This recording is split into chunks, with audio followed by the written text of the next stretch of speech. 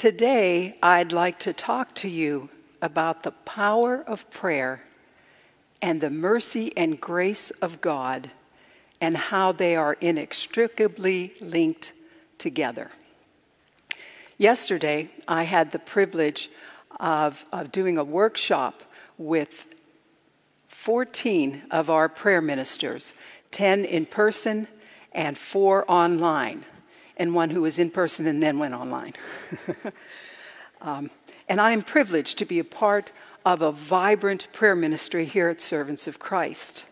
We have 54 active prayer ministers who live in Gainesville and places beyond, who are actively praying and continually praying for the needs of this congregation, for the needs of the loved ones of this congregation, and for the needs of the church and the world. We have prayer ministers who will pray for you during communion over on that side of the church. If you need more in-depth prayer, we have soaking prayer the first Tuesday of every month. And if you feel you need even more in-depth prayer, we are more than happy to have a one-on-one prayer appointment with you. Why am I telling you all of this? Well, because if you'll notice in our readings today, they are about, among other things, the mercy of God and the power of prayer. Because today, God's mercy, you can see in our readings, answered prayer. Now, I want to explain to you what mercy is and what grace is. Mercy is not being punished when I deserve to be by someone who has the right to punish me. That's mercy. Grace is unmerited favor. Grace is a positive thing. God pours out grace. So mercy, God could punish us, but because of the death and sacrifice of Jesus Christ, he doesn't. And then he pours out our grace upon us. So let me start with the first reading in Exodus. And I want to go back a little bit.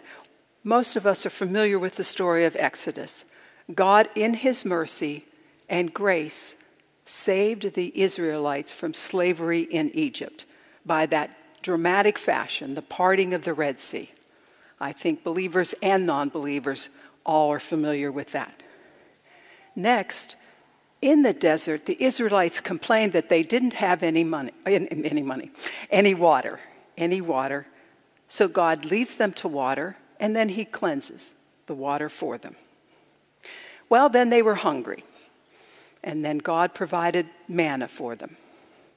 Well, then they didn't care just for the manna, so God provided meat for them.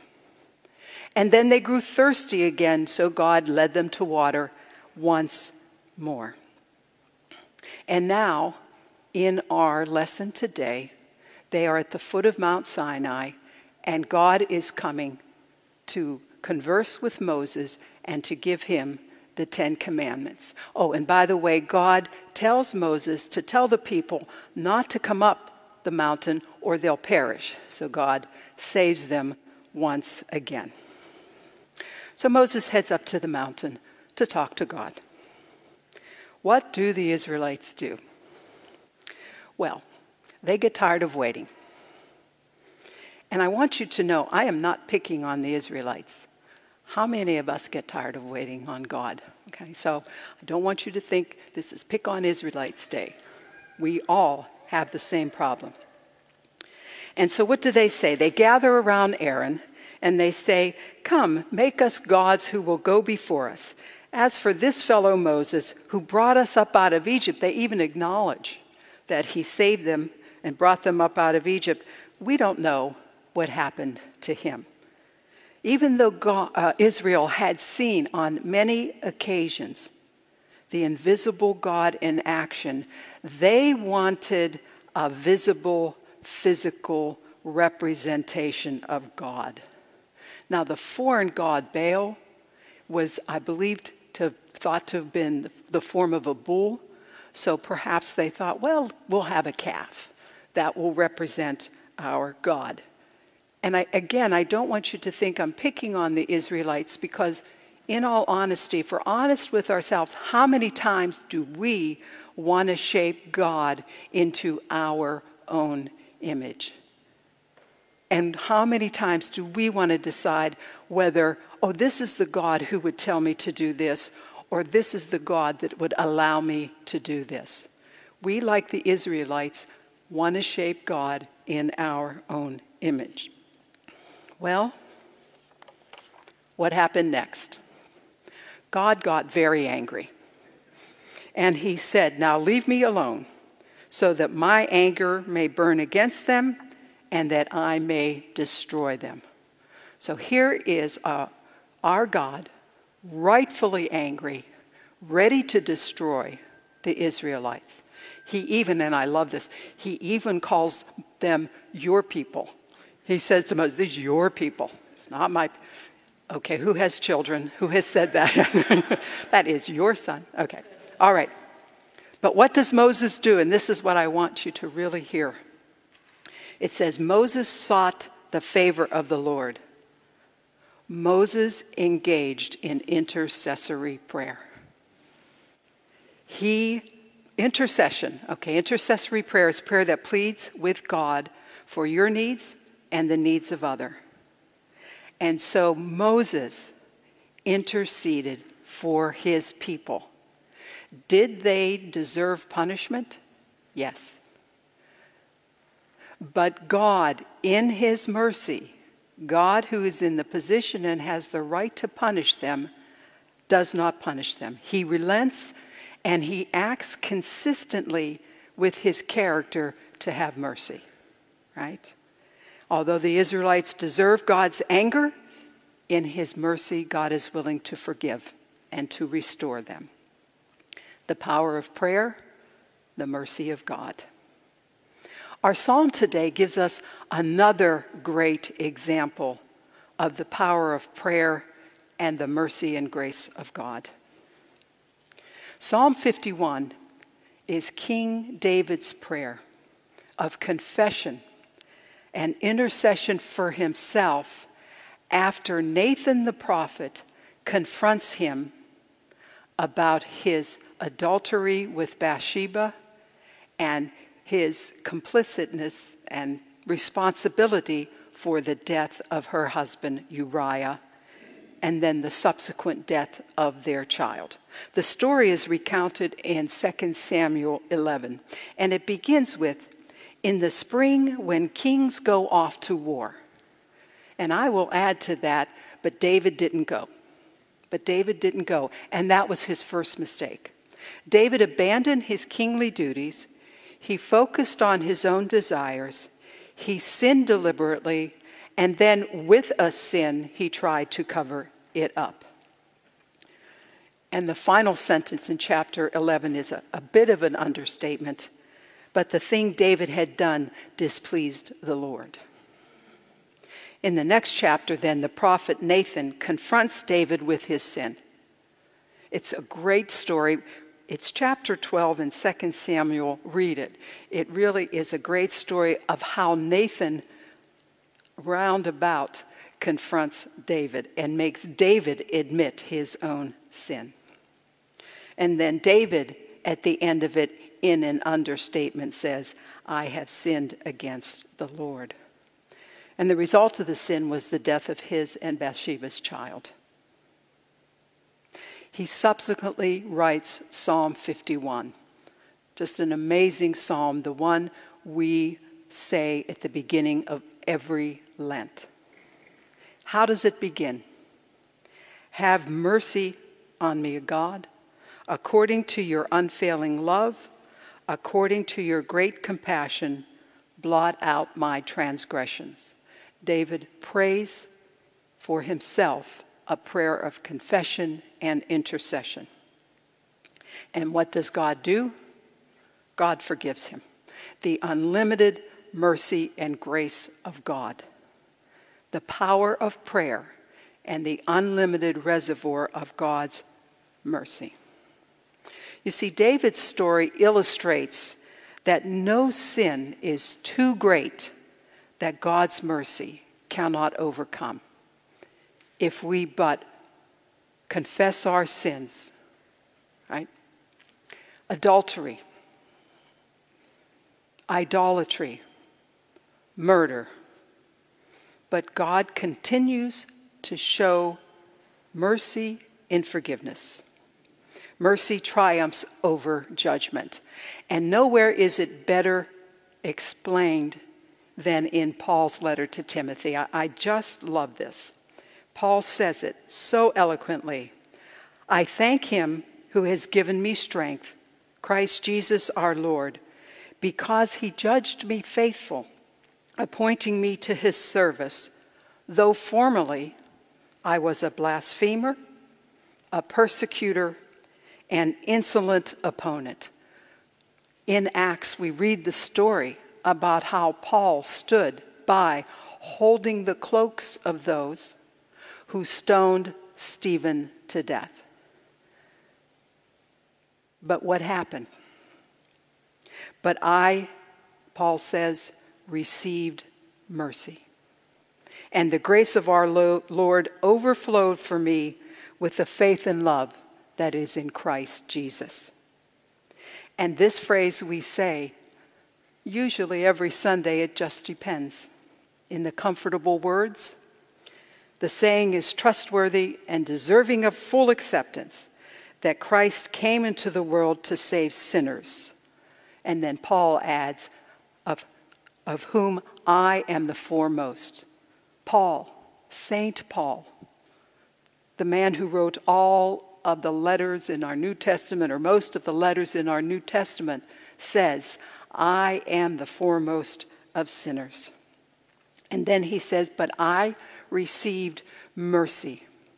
And the mercy of God is so great, as Paul is writing this, and it was pointed out to us by our bishop at our clergy conference this week, that Paul breaks out in praise and worship and says in verse 17, to the King of the ages, immortal, invisible, the only God, be honor and glory forever and ever. Amen.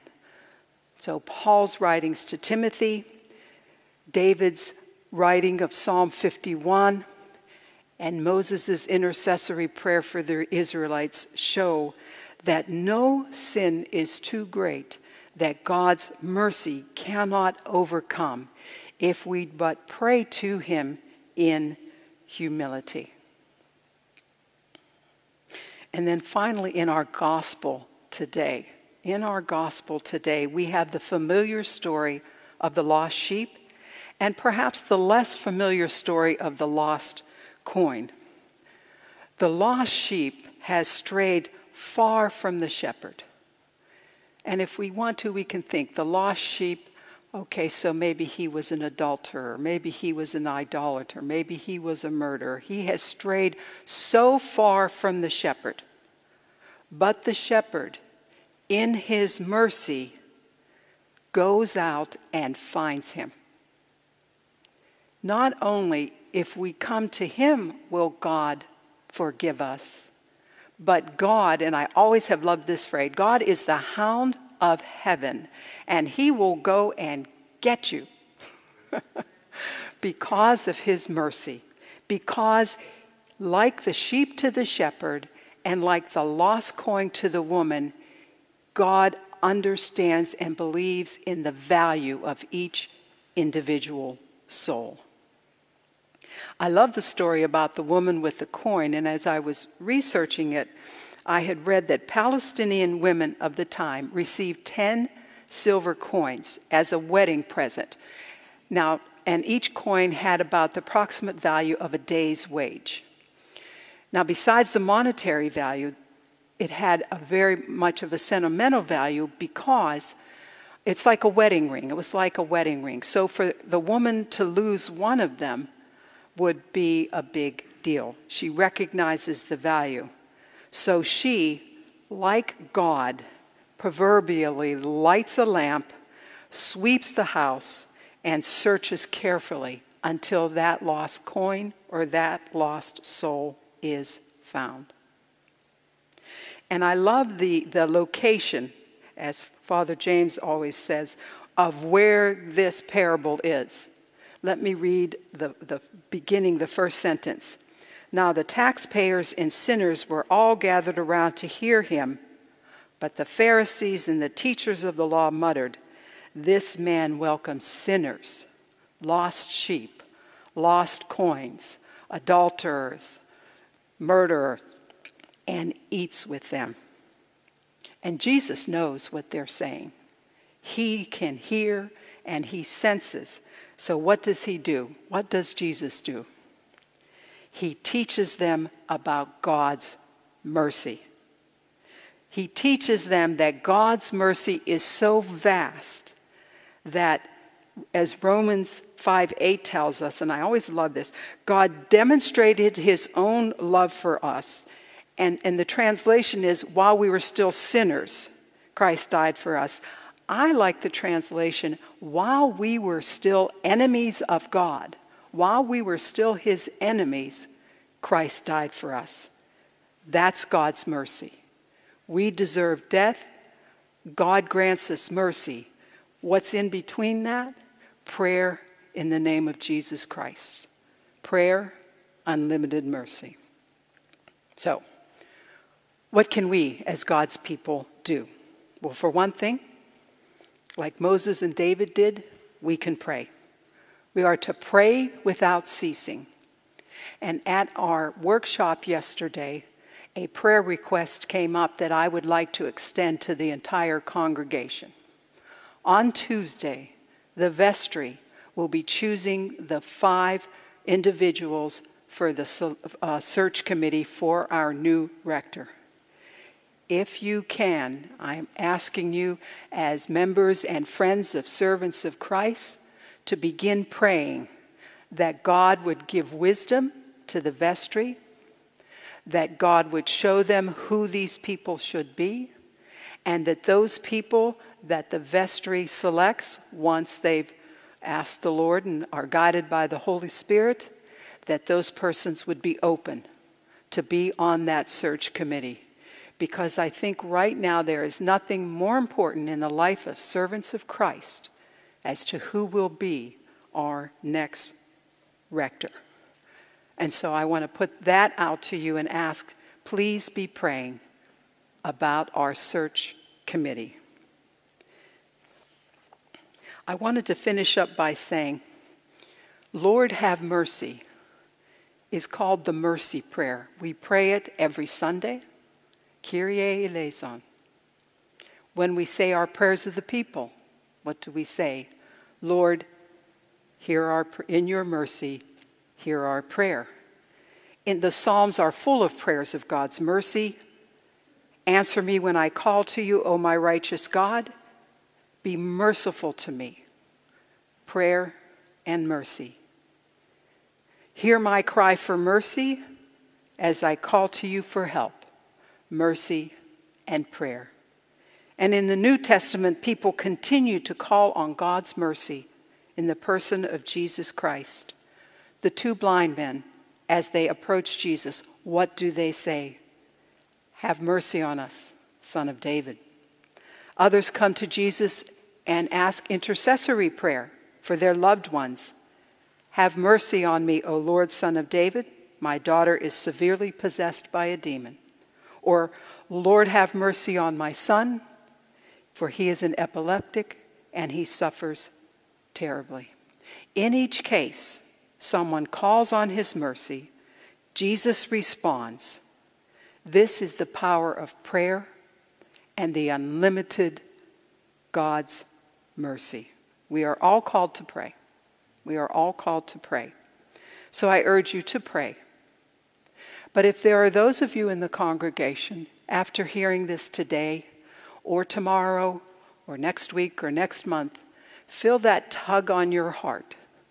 The Holy Spirit saying to you, yes, I do pray, but I really feel a burden to pray for others, to become an intercessory prayer warrior, as we call ourselves, to pray for those on the prayer chain, to pray in person, to pray soaking prayer.